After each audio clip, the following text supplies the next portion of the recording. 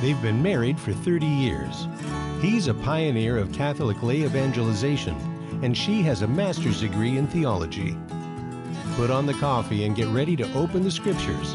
It's time for Bible with the Barbers. Now, here's Terry and Mary Danielle.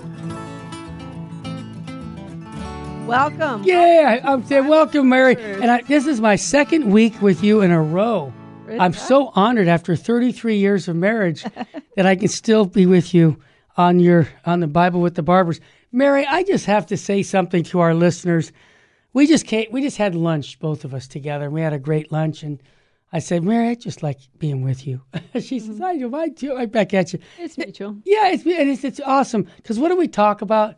Oh, hey, Cardinal Sarah said this. Oh, did you hear what Pope Pius X said? So it's all about our faith. And something that really got me was something that Bishop Joseph Strickland, who has a weekly show called the Bishop Strickland Hour, he tweeted this, and with nobody as taking accountability of saying, this is my statement. I want to say, wow, because he said this, God is not going to rewrite the Bible for your generation. Stop trying to change Scripture when it's written to change you. And I thought this is a great statement for our time because, let's be honest, we have influences inside the church and outside the church that say, hey, the Bible was an old document. It needs updating. As if God needed updating, huh? Give me a break. He didn't know what he was about when he was creating the world, and he didn't know what we were going to do. Oh, my it's God. all a big mystery to him, and everything's unfolding, and oh my gosh, so many surprises God is getting. Oh my heavens. Well, we're actually pre-recording this show. Yes. On November the 1st, the Feast of All Saints. I love it. But we want to do this show on great people, especially most of them are going to be men, I guess, but it depends on how much we get to, in the Old and New Testament. Yes. Who have, the questions are this. Has there ever been a time when the political governments were corrupt and persecuting the people and trying them to get to do evil? Was there ever a time when the governance of the church was corrupt? Yep. And persecuting the people and trying them to get them to do evil?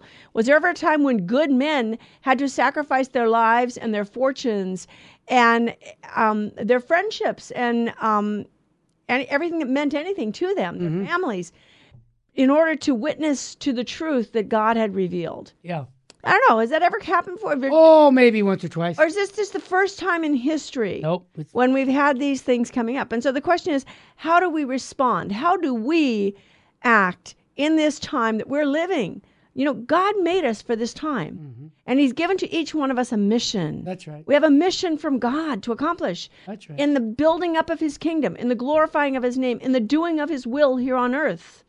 And so this is what we want to talk about today. We want to talk about some great men and women from the Old Testament, if we get a chance, both, who have done this, who have stood up to kings and even to religious leaders of their time. Yes.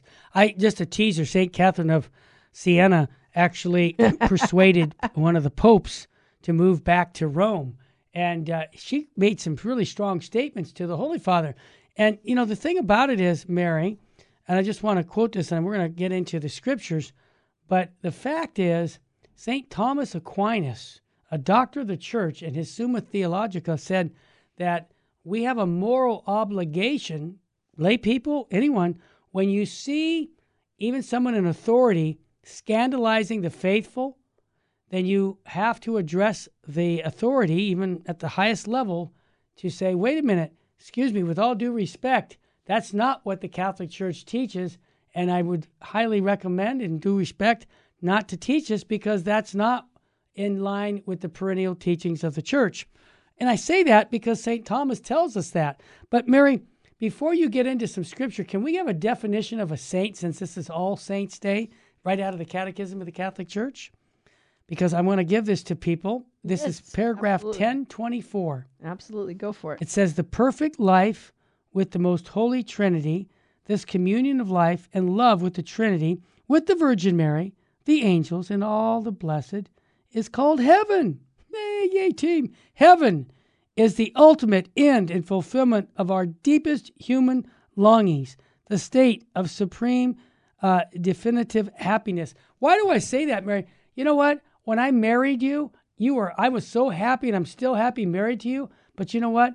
You don't even, heaven is so much better than our marriage, and which is a marriage is great. I get that. But we're talking about all eternity being with God. That's our goal. And that's what our marriage is all about. Right, and the reality is we were made for union with God. This is what being a saint means, living in union with God. Well said. Because in heaven, that's what we're doing. We're living in union with God. Exactly. And God wants to accomplish this in us. He's called us to be saints. And this is what we were made for.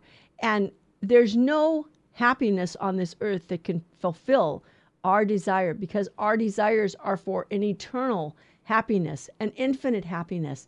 And that can only be fulfilled in union with God. Amen, girl. Hey, one more quick note, Mary. This Ezekiel chapter 3, verse 18 and 19, you said how throughout history this has happened. And I don't know when Ezekiel was written, but how many hundreds of years before the time of Christ.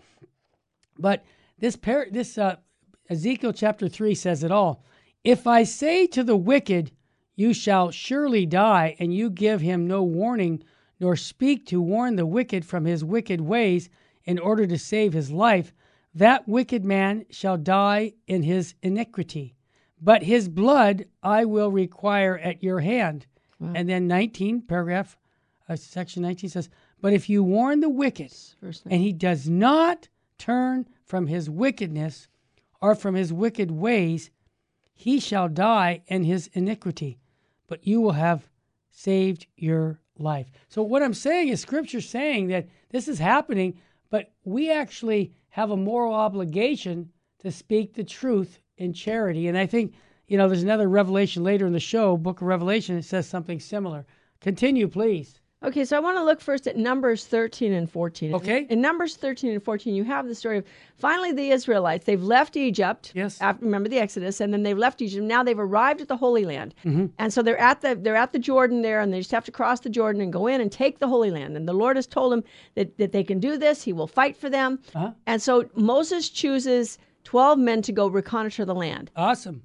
One man from each of the tribes, who was a leader within that tribe, who was considered a leader within that tribe, had to be the head of a family and was a leader within that tribe. Yes. And so they go, and for 40 days, they go and reconnoiter the land.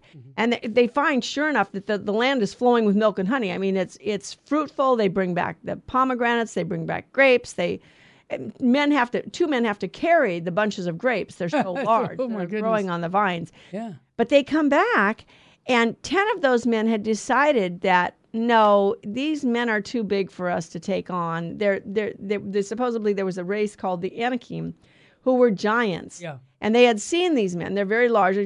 Goliath probably came from that. And they're like, well, how can we fight them? What can we do? But Caleb and Joshua were two of the men who went. And Caleb says, no, we can do this. The Lord has promised. The Lord promised he would fight the battle for us if we were faithful. And I want you to read Numbers 13 and 14, because I can't read the whole thing here. We don't have the time. And so he tries to encourage the people.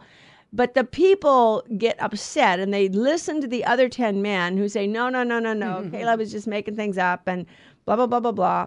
And so they grumble. They grumble against Moses, and they grumble against God. They start grumbling against God. Yes. And it's like, wait a minute.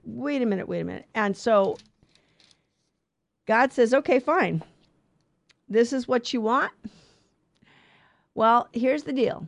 I sent you, what Caleb's whole point was, look, the Lord promised that he would do this.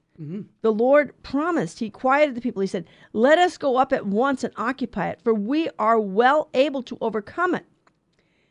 But the other people said, no, we're not able. But Caleb keeps trying. Caleb and Joshua are saying, no, God promised. Are we going to believe the Lord or not? And this is the question each of us has to ask. Right. Am I going to trust in the Lord and his promises, or am I going to look at the world around me and say, no, I cannot resist the temptations of the world?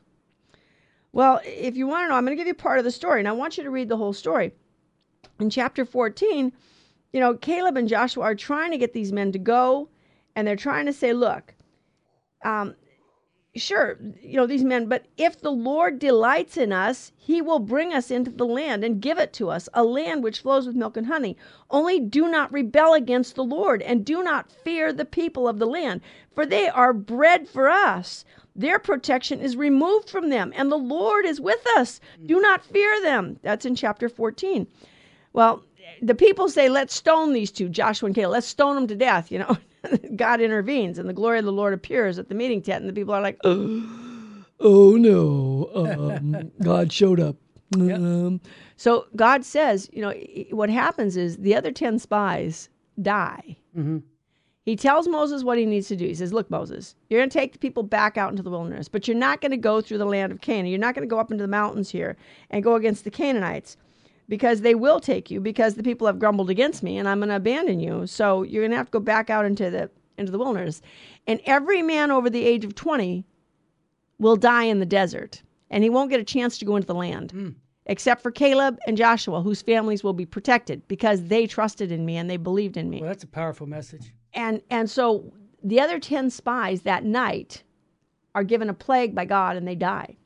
And then the people are like, oh no, we were wrong. We shouldn't have done that. They said, oh, quick, let's go up into the hills here and take the Canaanites. And Moses said, no, God already told you not to do that. He told you to go the other way. Listen and obey, but they don't. So some of the people go up. Some of the men go up into the mountains to take on the Canaanites and the Amalekites. And not a very happy ending for them. Well, that's a good place to stop from our quick break on the Bible with the Barbers on Virgin Most Powerful Radio.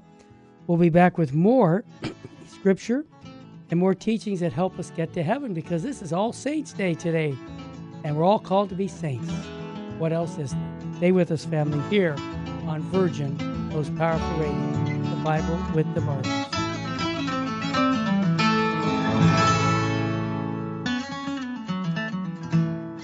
Now, back to Bible with the Barbers. If you have a question or comment, call 888-526-2151. Here's Terry and Mary Danielle.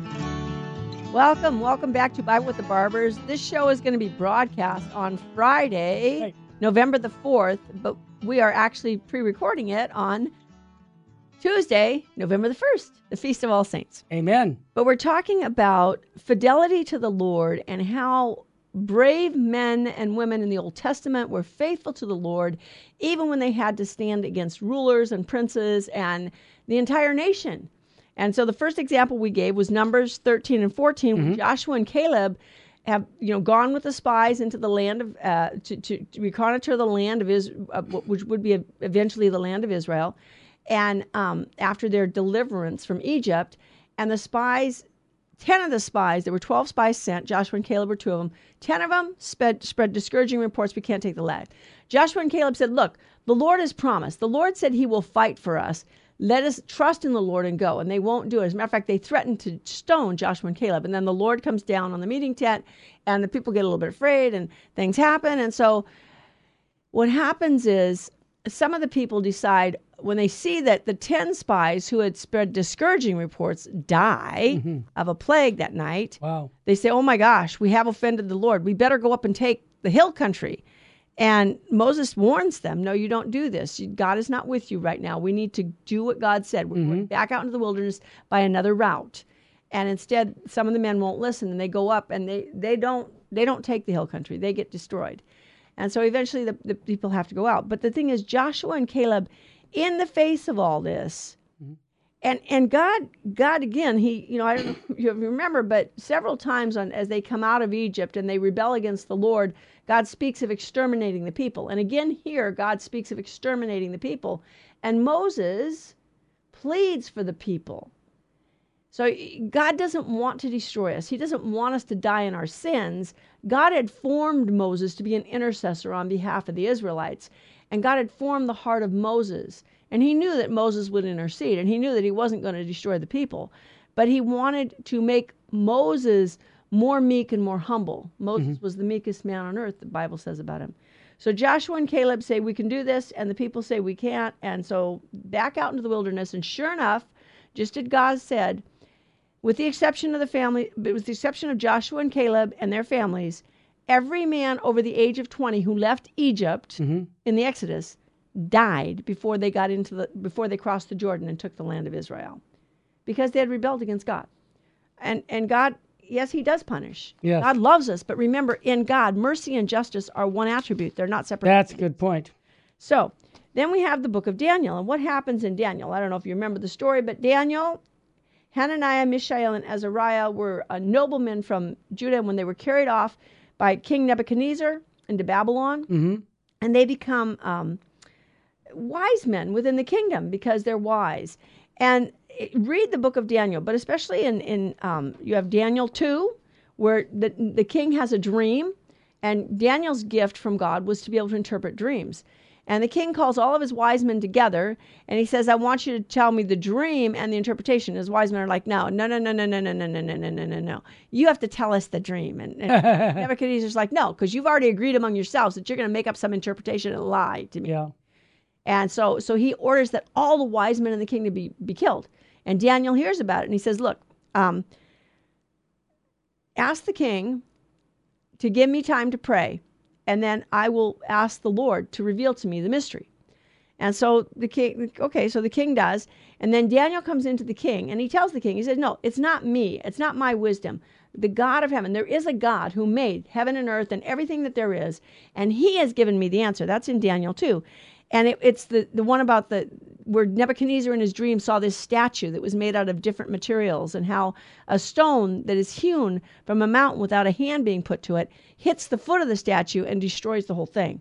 And it's all the earthly kingdoms that had been built up in the Old Testament, and Christ is the stone that's hewn out of the mountain. And that's the interpretation that the fathers of the church have given to this.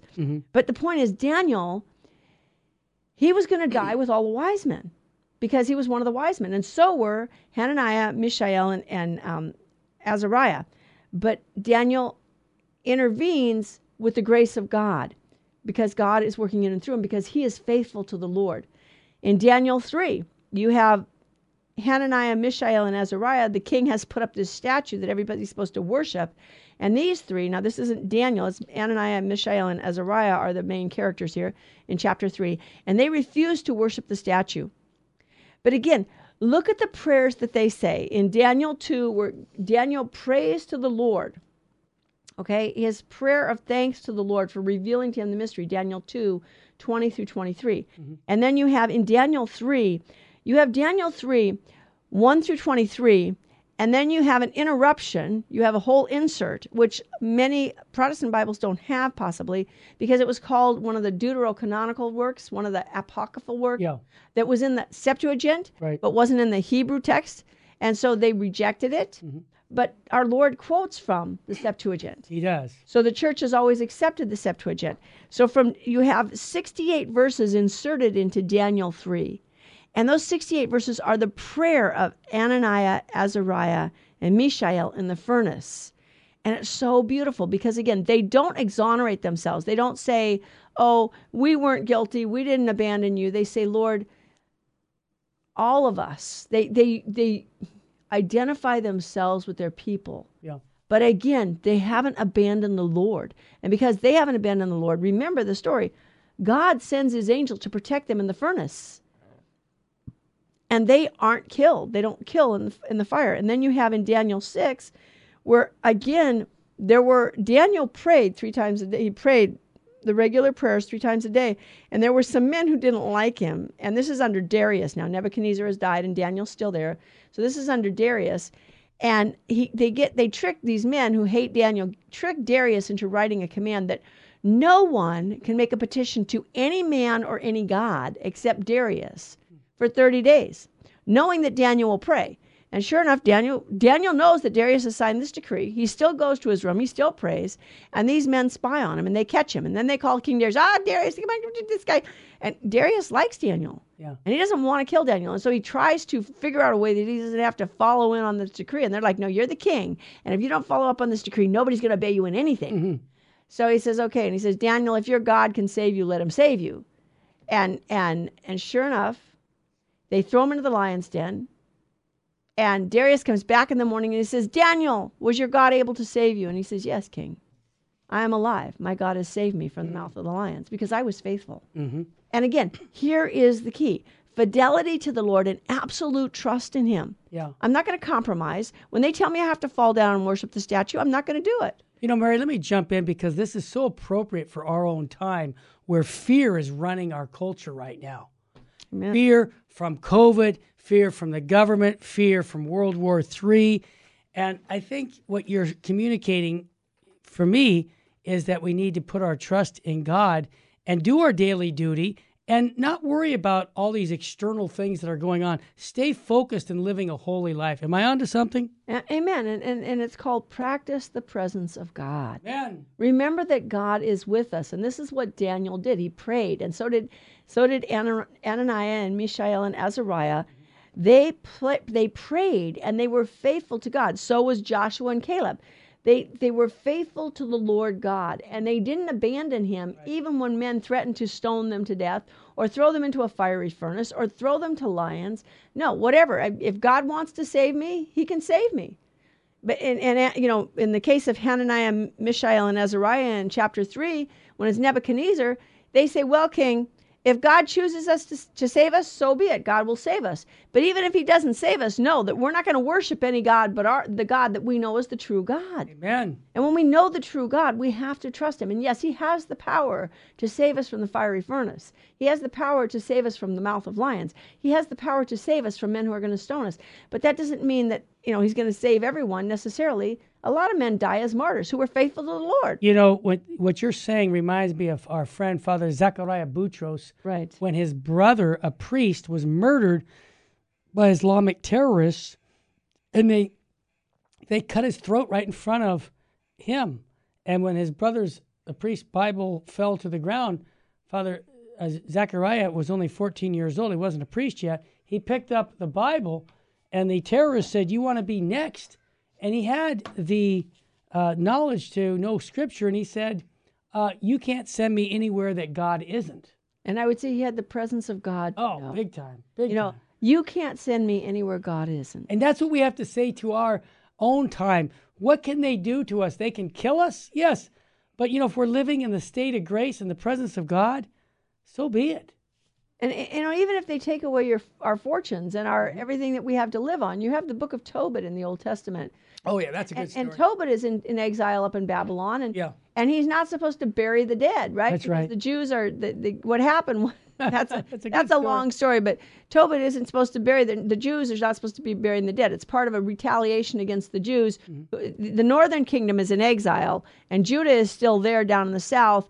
And the Assyrians, actually, I guess it's in Assyria, the Assyrians had gone down to take the southern kingdom, and Hezekiah was king at the time. And without the Assyrians raising a sword, God went through the camp and killed 185,000 Assyrians in one night. And they had to go back to their capital, shamefaced. And so he took it. The king took it out on the Jews, and so he said, "You can't bury any Jews." Well, Tobit knew that he's supposed to bury the Jews, and so he does this. And at one point, he did get thrown in jail for it, and everything was taken away from him. But that's okay. And then when they let him out again, they let him out of jail, he goes back to doing the same thing. I love it. And people laughed at him, his own people. Yeah. They put you in jail already. They took your fortune. And they're going to do it again. They're going to do it again? But read the book of Tobit. Yeah. Tobit is faithful, and God does restore him. Yeah. And it's a beautiful testimony to the fidelity of the Lord God. And do we trust that God is faithful? Or do we believe, like most people in our world, that, oh yeah, God is in his heaven and all is right with the world, and we just get to make our own choices, and we get to make up our own morality, and we get to do whatever we want to do, and you know what, it's okay with God. He really understands, and he doesn't really mind whatever we do. He doesn't. Look at the crucifix behind me. Exactly. He doesn't mind. Why did he do this? Why did the Son of God become man and die in such a fashion? If there wasn't something very real and terrible he was trying to keep us from, hell, and if there wasn't something that he wanted to prepare us for, heaven, the love of heaven. This is the greatest manifestation that there is a hell, and that there is also that heaven is love. Because what other than love could motivate someone to suffer like this for people who make fun of him and ridicule him? Yep. And Mary, one of the things I think can help with this is asking Jesus Christ every day for more faith. Amen. Because without that, your faith will not grow. Right. And faith is a gift. And if you want it, ask for it. Hope is a gift. If you want it, ask for it. Charity is a gift. Ask for it. And, Lord, I believe in you. Increase thou my faith. I hope in you. Increase my hope. I trust you. Strengthen my trust. I love you. Let me love you more and more. Wow. Bible with the Barbers. Talking about trust in God and much, much more when we come back here on the Bible with the Barbers. Don't forget, all these shows are podcast on our website, vmpr.org. And in fact, all the shows from all of the different shows we have are there for your assistance. We'll be right back. Stay with us. Now, back to Bible with the Barbers. If you have a question or comment, call 888-526-2151. Here's Terry and Mary Danielle. Welcome back to the Bible with the Barbers. My wife doesn't know I'm going to do this to her, but she's really talking about holiness. This is All Saints' Day, being a saint. And one of her favorite saints is St. Teresa of Lisieux. And she said this: you cannot be a half a saint. You must be a whole saint or no saint at all. And this is why these scripture verses you're talking about, where there's no compromise for the faith. In other words, you have to be faithful. So what example are you going to give next, Mary? We're going to talk about Judith. And I don't know if you've read the book of Judith, but you should read it. And here again, Judith, the Assyrians are coming. They took the Moabites. They took all the people around Israel. They're assaulting the land. And there's a village, Bethul, I believe is the name of the village here, if I'm saying it right. And the people are, Holofernes, Bethulia. And Holofernes is the captain or whatever, the leader of the Assyrian troops. And he sets out siege works around Bethulia. And he was told by the Moabites to go ahead and cut off their water supply. If you cut off the water supply, the Bethulians will get thirsty. And when they're thirsty enough, they'll surrender to you. Well, sure enough, the people come and they start complaining to the leaders of the city. Why did you do this to us? Holofernes is out there. Why don't we just surrender to him? And then we can have peace and we can just compromise and just be part of their culture. And we just give up. And so the people are thinking of the leaders of the people are actually thinking about doing this. And Judith, who is a widow in the city, she's a widow, and she hears about it. And she goes to the leaders and she says, what are you thinking of doing? Do you not think that the Lord our God will defend us and take care of us if we're faithful? What do you think you're going to get by being unfaithful to the Lord? And she said, leave it in my hands, and the Lord will help me to deliver this enemy. And he will humble you men by delivering the enemy into the hands of a woman. Wow. So Judith takes off of her widow's garb.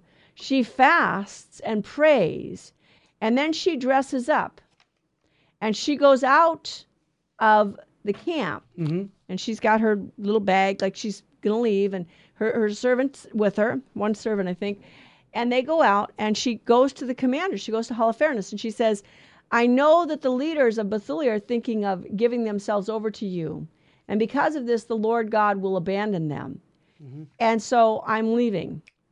And so Holofernes, Judith is extremely beautiful. He's seduced by her beauty. And so she comes, but she says, okay, well, I'll stay in your camp, but I have to be allowed to go out of the camp every night to pray.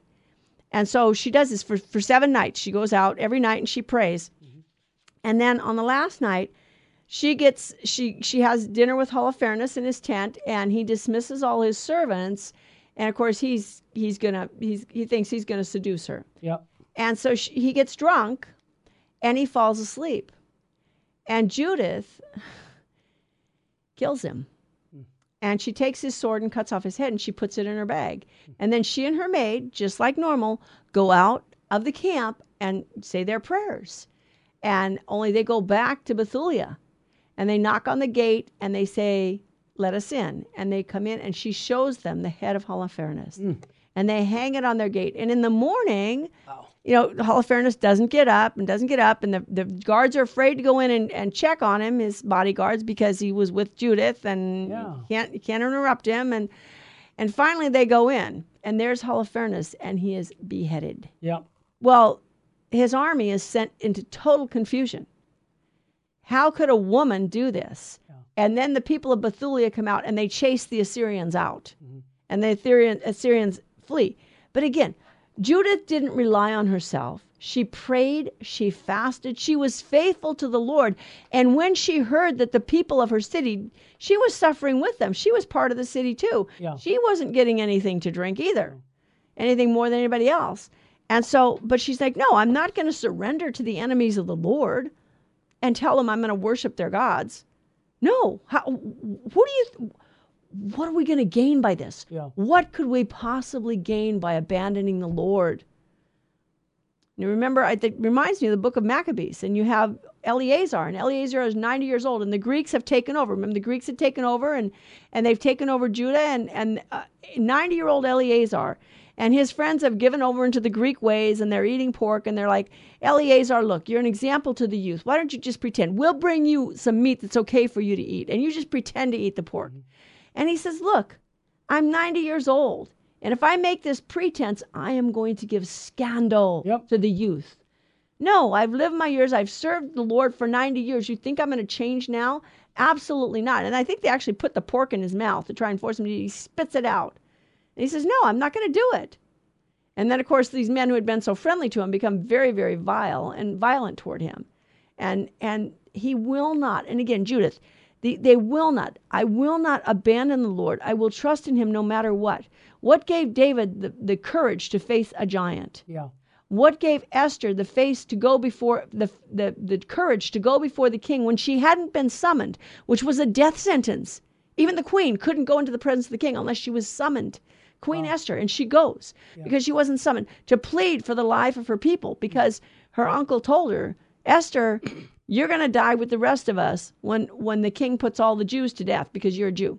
You know, Mary, you're telling this Old Testament story. It reminds me, even in our own day, Cardinal Manzini in 1955 was under arrest by the communists, and they tried to undermine his Catholic faith. They starved him, but on a Friday, they gave him a big steak meal. Yeah, they said, go ahead and eat, it's all yours.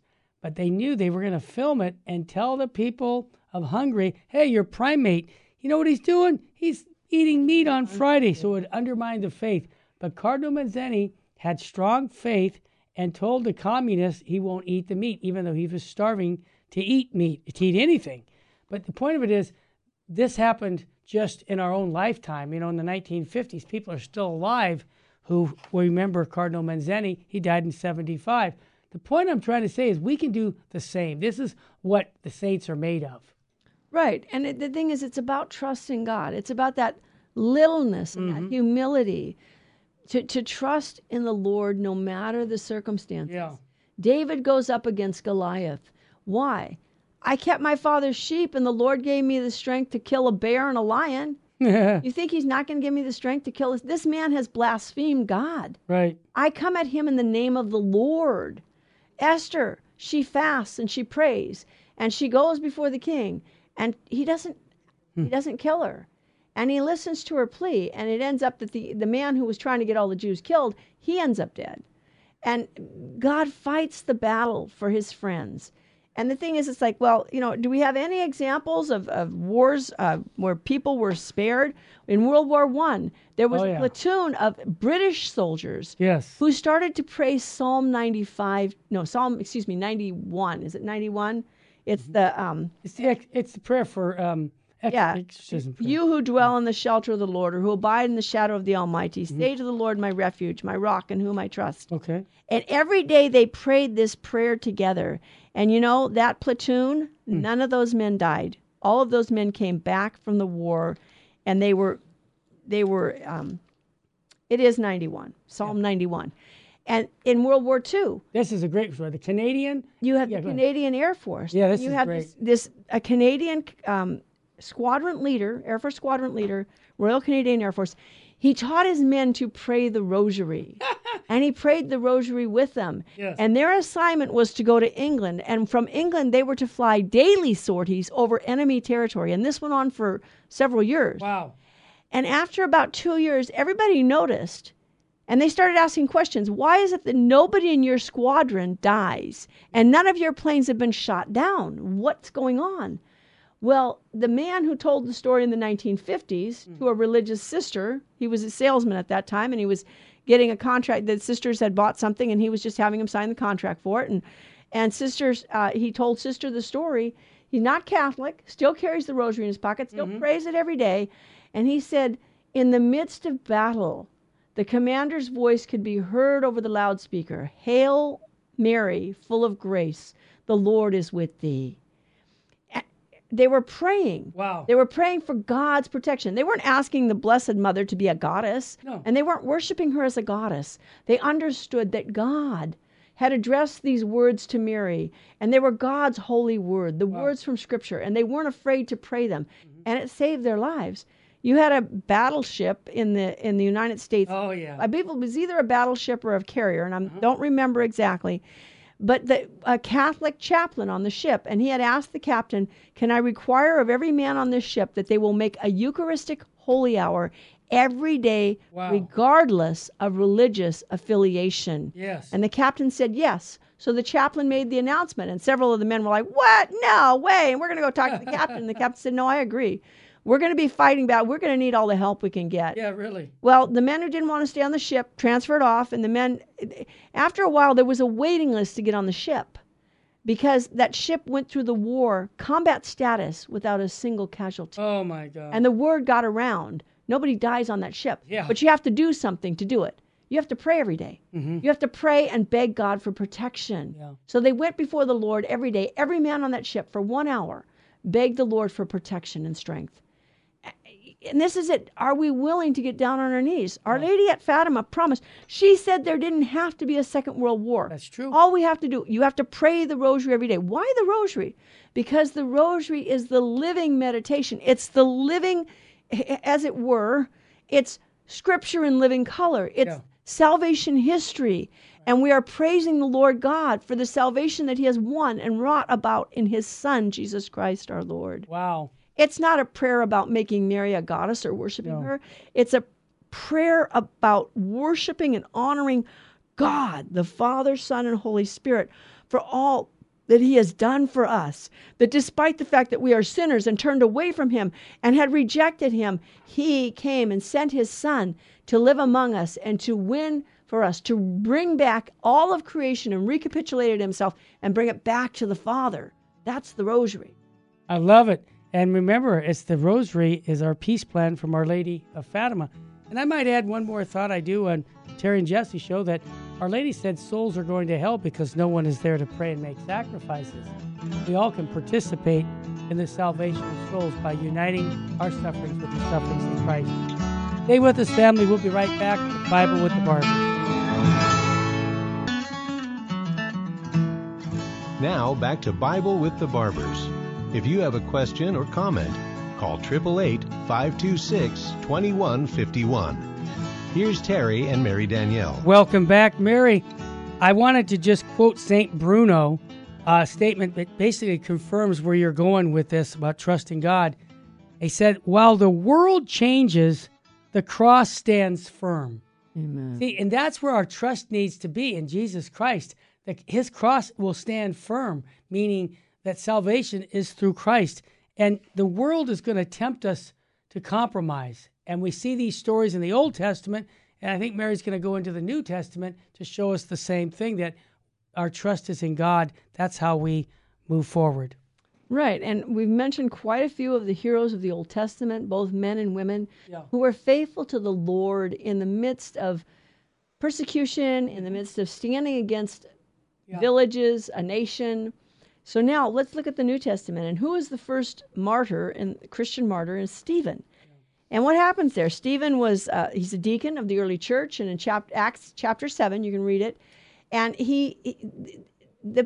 there were people who liked to debate Stephen, and none of them were found a match for him. His wisdom was so intense. So eventually he's brought before the Sanhedrin, and Stephen's doing great before the Sanhedrin, and it's like, okay, can't we just be politically correct? Can't we be nice? Can't we be, we don't have to ruffle any feathers. We just get along with everybody, right? And at one point, I just love this, Acts 7:51.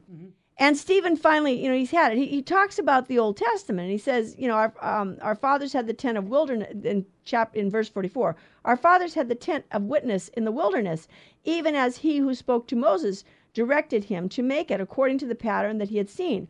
Our fathers in turn brought it in with Joshua when they dispossessed the nations which God thrust out before our fathers.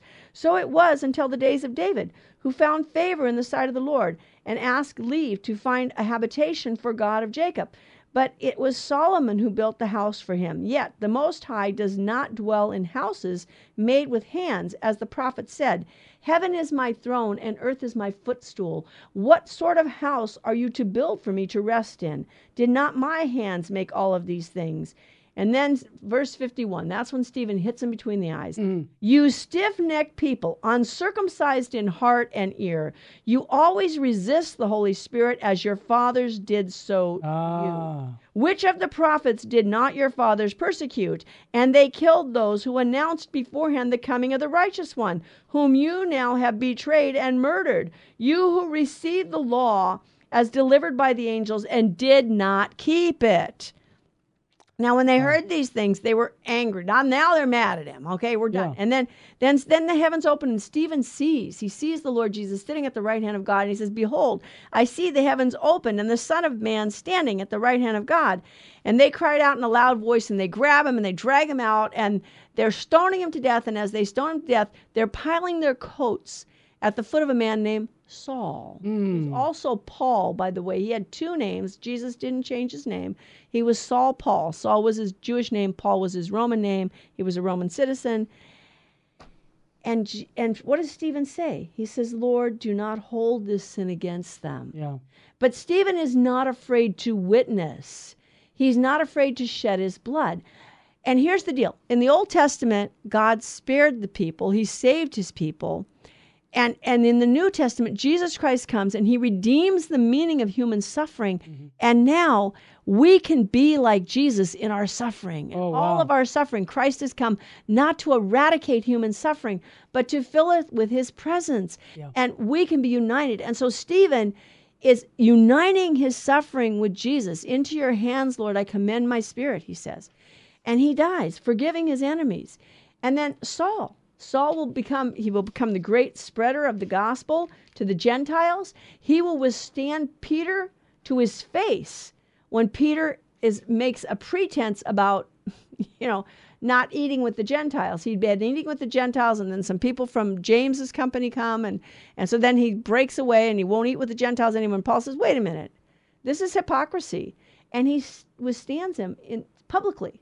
Publicly, he corrects him. And of course, you have, earlier in Acts, you had Peter and John who were brought in and told not to teach in the name of Jesus. And then they go back and teach in the name of Jesus, and they've been scourged.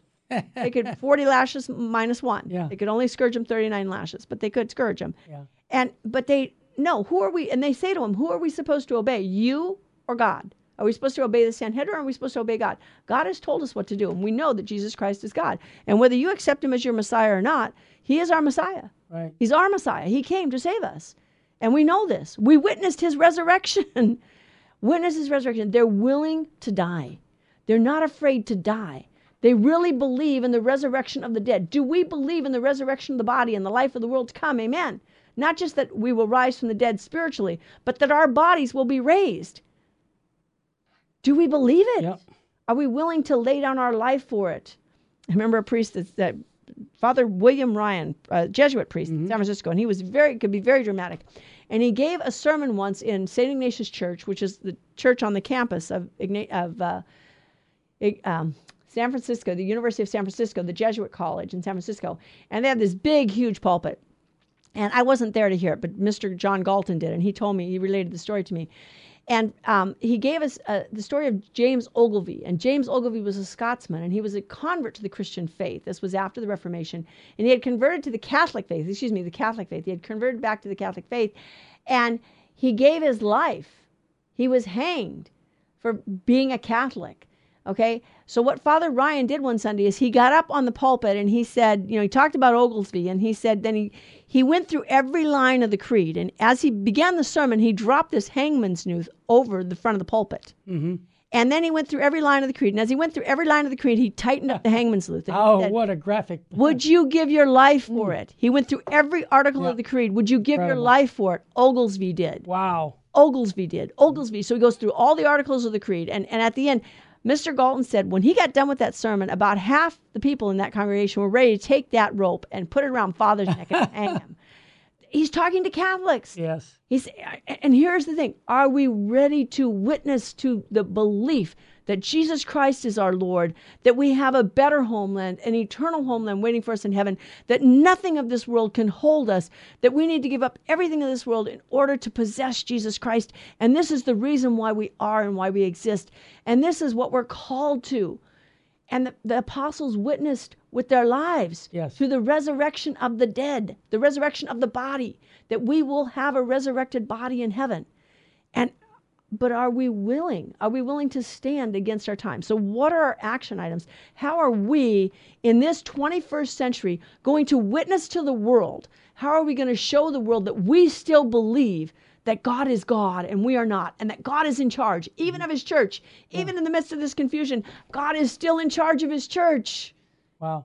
He hasn't left us. You know, Mary, while I'm listening to you and I want these action items, I think constantly of redemptive suffering that our church has offered us through Colossians chapter 1. I fill up what is lacking in the sufferings of Christ for the good of the church, and how we can participate in the salvific work of Jesus Christ with our own life. In other words, uniting all of these disappointments, joys, or suffering with the cross of Christ to bring salvation to the world. And how do we do that? Through our daily duty? Yes, by doing my daily duty in my family, which is my wife right now. My kids are grown up. By serving her, I serve God. It doesn't get any easier. So when people say to me, well, what can I do? I always tell them, what is your duty in life? Do that well for God. Right. The duties of your state in life. And it doesn't mean going out and looking for extraordinary works to do. No. And as Monsignor pointed out this morning, again, we're recording this show on November 1st, which is All Saints Day. It will broadcast on Friday, November 4th, which is the first Friday of November, by the way. This weekend is the first Friday and Saturday of the month, November 4th and 5th. So let's remember to honor the Sacred Heart of Jesus and to make the first Fridays and the first Saturdays according to heaven's bidding for us. So we need to pray and do penance. We need to repent of our sins. And this was the characteristic of all these people in the Old Testament. They were faithful to the Lord. They didn't give in to sinfulness. They repented of their sins when they did sin. And they asked God for mercy. They fasted and did penance. And they continued to do penance and to praise the Lord and worship him. Yep. Even when others were persecuting them or telling them this is ridiculous, it's not worth it, the enemy is too strong. No, God is God and we are not, and God is stronger than any enemy. Well said, Mary. And I want to just leave our listeners with what you said, the action items. And it really is important that when we're living in times of fear, where the culture is telling us constantly, I'm going to make a couple suggestions. One, turn the news off. Amen. Because what happens, we hear it a lot from you watch all this bad news and then you get depressed. Amen. So you know what? This is just one of the action items is take that time that you normally listen to the news and get your Bible out or make a visit or pray a rosary. That would, I think, will be more efficacious for you. Amen. So we need prayer. We need to add prayer to our daily life and serious prayer. Serious prayer. We're living in serious times. We're living in very dangerous and evil times when good is being called evil and evil is being called good. True. So we need to pray even harder. And for Catholics, you have the sacraments. Right. Go to confession. Yes, Jesus Christ established the sacrament of confession, John 20. Whose sins you shall forgive, I will forgive them. Whose sins you shall retain, I will retain. Make sure that within your families, that you're praying with your family. You're going to Mass on a frequent and regular basis, at least every Sunday, but hopefully during the week, you find time, depending on the duties of your state and life, again, go to Mass according to the duties in your state and life on a daily basis if possible. Receive Jesus in Holy Communion worthily. Examine our conscience. We cannot receive the Lord in the state of mortal sin. And yes, there is a difference between mortal and venial sin. Mm-hmm. Scripture makes that very clear. Look at the letter of John, the first letter of John, and where there's this distinction of sin. And so the deadly sins or the not deadly sins. So we do not go to communion in the state of mortal sin. We go to confession first. We confess our sins to the Lord. And yes, our sins, we have to go to confession to confess our mortal sins. We don't have to have our venial sins forgiven in confession, but we can. St. John Paul II encouraged devotional confession. That is the confessing of venial sins. Why? To give us strength against temptation and to help us to live more faithfully and to protect us from falling into mortal sin. So we want to live a sacramental life. We want to say our daily prayers, do the duties of our state in life, and do it all. Jesus, for love of you, for the conversion of sinners, and in reparation for the sins committed against the Immaculate Heart of Mary, which are sins against God, because it's not honoring what God has done in his mother. Well said, and I always think of Bishop Sheen when he says every action's like a blank check. If Christ's name is on it, it has infinite value. If your name is on it, well, it's what you have. So the bottom line is, let's take every action and live in that presence of God and give it to God. And that's how we will live a holy life, by being faithful to God's commandments and fulfilling our duties in our state in life. Fear is useless. What is needed is trust. That's what the Bible says here on the Bible with the Barbers. What a way to end the show. Don't forget, all the shows are podcast on Virgin, mostpowerfulradio.org. May God richly bless you and your family.